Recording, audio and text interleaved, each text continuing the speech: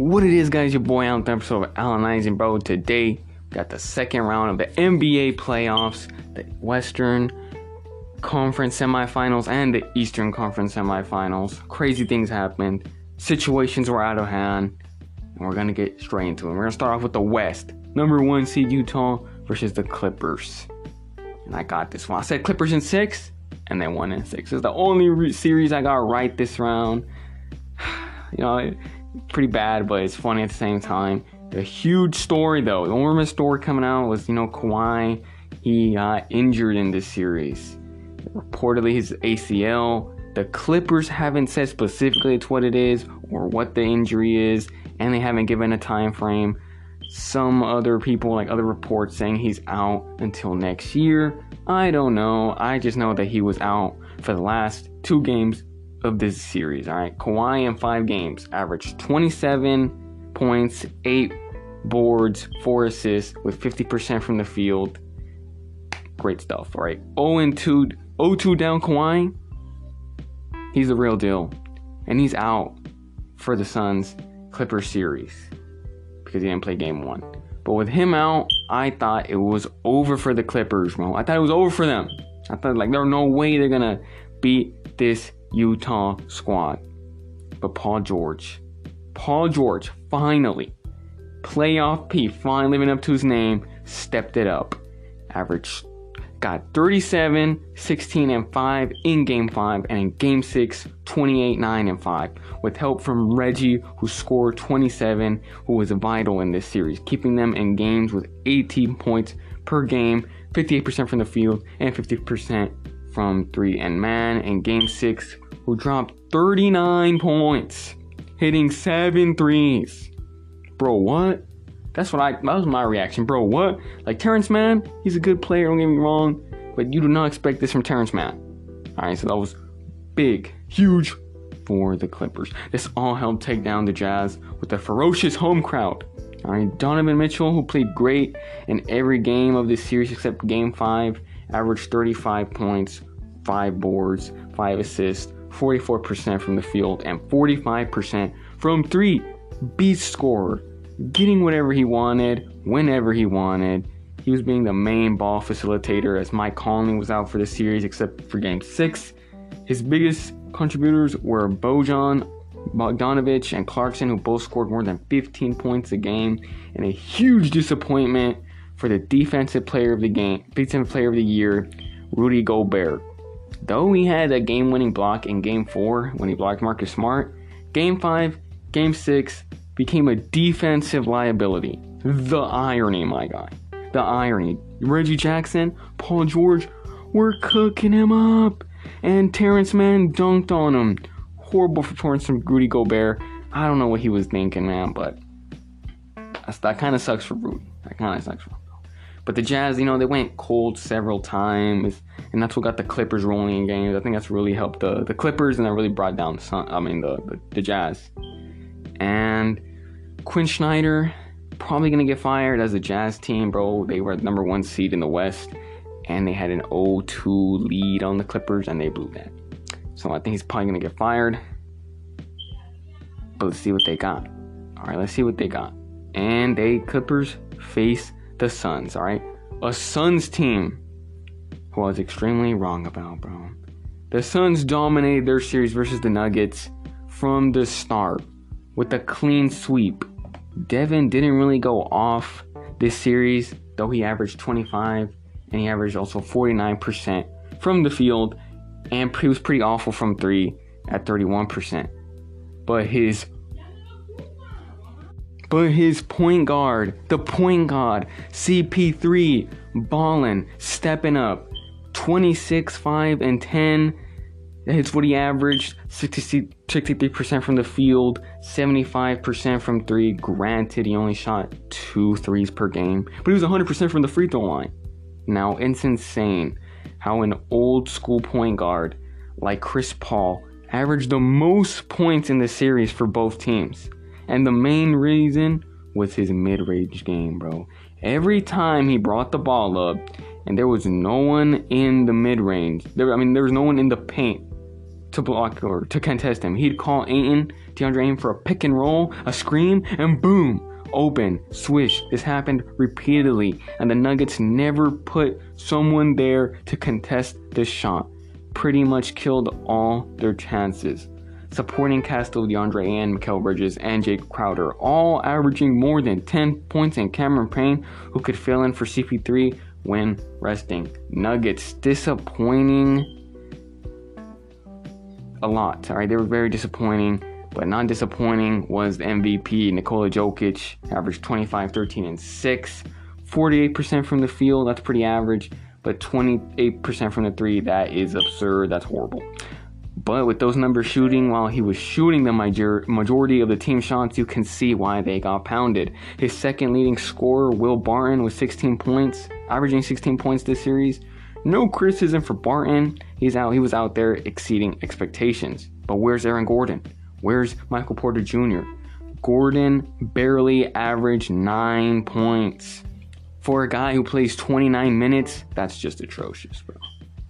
That's horrible. But Michael Porter Jr., talented offensive player, bro. But he can burn out, and he has no defense. And the Suns exposed him defensively. Shout out, though, to Facundo Campazzo. That's my guy. He's like 5'7", and he's out here dominating from Argentina. He's like 30 years old, 30-year-old rookie, but he's fire, bro. I'll follow with him.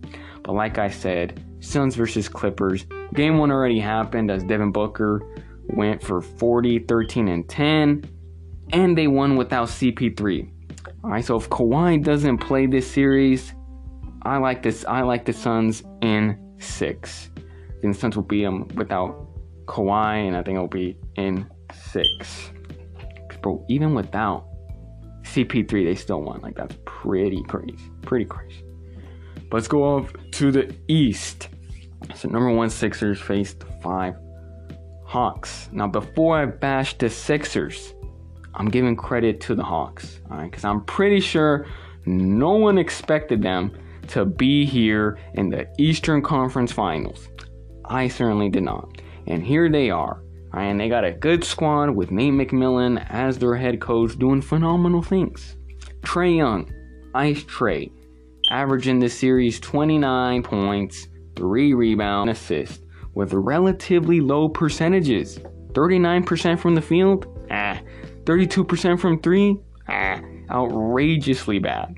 But he still finds a way to average 29. He's like Luka, bro.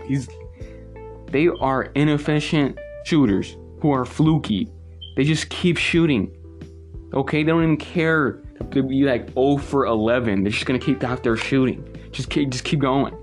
Not a fan of Trae, but I respect him, right? He shows us little guys are tough.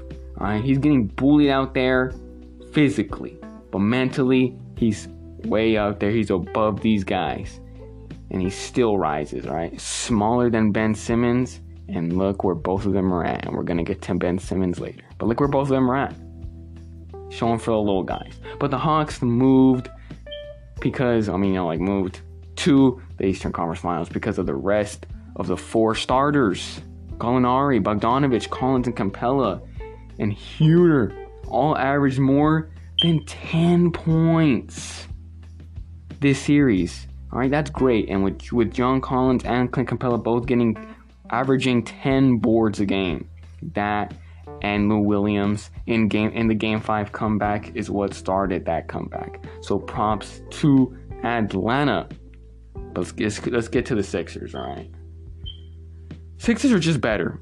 In my opinion, on paper, all right? They're just better. And they blew it off, all right? They blew it, starting off with Ben Simmons, all right? There's 3 reasons to blame. And the first one, 3 main reasons to blame. And the first one is Simmons, okay? And I know everyone starts off with him, but it's true. It's him. We have to start there. He's your second best player on the Sixers. And he barely averaged 10 points, 9.9 specifically. He did average 9 assists and was great on D, but this is the playoffs, okay? The question is, can your best players on the team create their own shots and score? That's the main thing in the playoffs. He obviously cannot, Okay, he's scared of the 3-point line, he's scared of perimeter shots, and he's scared of the 3-throw line. He's just scared of shooting in general. 0% from 3 because he never even attempted 3, and 33% from the free throw line. That's asinine numbers. Asinine. Okay, y'all seen that when he didn't want to dunk in the fourth quarter because he was frightened they were going to foul him. No, you can't have that. I said this before today. Today is popular. There's a bunch trending trade Ben Simmons, but I said this last year in the bubble. A specific question. I'm gonna shout him out for ESPN's first take. One of the questions was it's something in the lines of, would you keep this Sixers duo or trade one of them? Okay, and obviously the answer is we gotta trade one of them. And if you're doing, which one are you going to trade? It's Ben Simmons. And I said this last year, right? This duo ain't going to work. You have to trade Ben for a point guard who can shoot. And I say Dame. And it's because of the situation in Portland. Is he going to win there? Is he not? I don't know. There's also people been saying that trade. There's also about other situations. But I think Dame's probably the best one. Because of his situation in Portland, bro. If he goes to the Sixers with Joel Embiid, oh, bro, and with that helping a supporting cast, that's good. That's be great for Dame. But let's see what happens, right? But the other reasons, other factors for this Philly collapse was Embiid. Now, Embiid, though, he played great. Already averaging 30 points, 13 boards, 4 assists, with 2 blocks a game, 47% from the field, and 36% from 3. That's pretty bad. His criticism in this series was, though, he couldn't close out games when needed in that ATL comeback. He missed free throws that could have stopped the bleeding, but obviously he didn't make them. And Doc Rivers, who has blown games and series, didn't make necessary adjustments. All right. One of them, keeping Ben in the game during crunch time, and they would hack a Ben.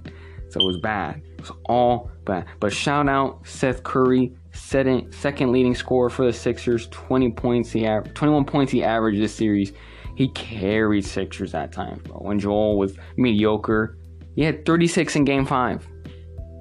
36 points. Seth Curry. So, it's bad. I don't know, bro.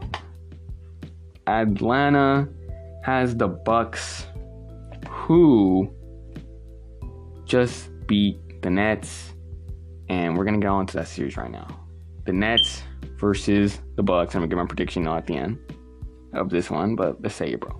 I'm going to say it right now, and I'm gonna say it, bro. I'm gonna say it right now. If Kyrie doesn't get injured, or 100% Harden is playing, Bucks ain't winning this series.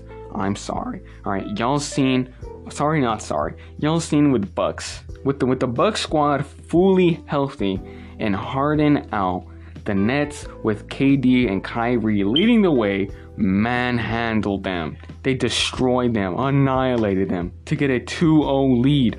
But then when Kyrie went down and KD had to carry the team with him, he had to average 35 points, 11 boards, 5 assists, 50% from the field, and 35% from 3. With the stellar performance Game 5, 49 points, 17 boards, 10 assists, 49 points on 23 shots. Bro, think of that number. That's absurd. That's outrageous. That's monstrous. Insane. And it's all spontaneous for him. These stats are so great. Like, they're out of this world, bro. So I'm not going to kill KD for losing this series. No. Kyrie only playing 3 games. And he got injured in the 4th game. He averaged the second most points for the Nets at 20 points. He didn't even play Game 4 to Game 7. Okay, that just adds the evidence to my case of how, with Kyrie, they would have won the series. And that's how pathetic the supporting cast for the Nets has been for KD, except Jeff Green, who in game 5 scored like 7 threes, something like that. Other than that, atrocious supporting cast, bro. Harden, I think they rushed him to getting in the game, and I mean, I kind of don't blame them. They need someone there to help out KD, but he barely helped him. Rarely helped him, bro. He did look bothered by his hamstring, but I think if he was 100%, Nets still would have won. But I'll give some credit to Milwaukee, because Game 3 they played really tough. All right, PJ made it real and physical with KD. That gave them time on life support. Now Giannis' stats of 32, 13, and 4 averaging the series, 57% from the field. It looked great, but he was 25% from 3 and 48% from the free throw line. And he made some questionable decisions, like game time decisions, during the series. Now I love him. Okay, he's not one of my favorite players, but I just love the guy. I gotta be objective, bro. Horrible shooter, and you could question his IQ sometimes, bro. When he drives, though, nobody stops him, and that's what he did.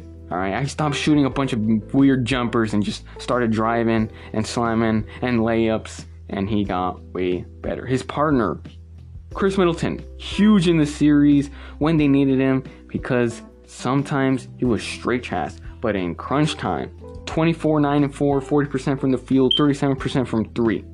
Drew Holiday sometimes stepped up, 15 and 6, 15.6 assists, and shout out to PJ Tucker, who defended KD pretty well. Bucks versus Hawks. I got the Bucks in 6. Now the Hawks have proved me wrong 2 times, okay, but the Knicks, they're just, I don't know. And the Sixers, though, that was a fluke one. Okay, I think that was fluky. And the Bucks are just better than the Hawks. Okay? And another reason, bro, this is Giannis Antetokounmpo's golden opportunity. If he doesn't win a chip now, with how the cards are set up right now, he will never win a chip in Milwaukee. He has to get this done. I'm thinking he's going to get it done. Okay? So let's get it. So that was the lies, guys. That was the end of the episode. Hope you guys like it, bro. Listen, I got the conference final. I think I'll have a guest for the conference finals. So we're ready up to this one. See y'all in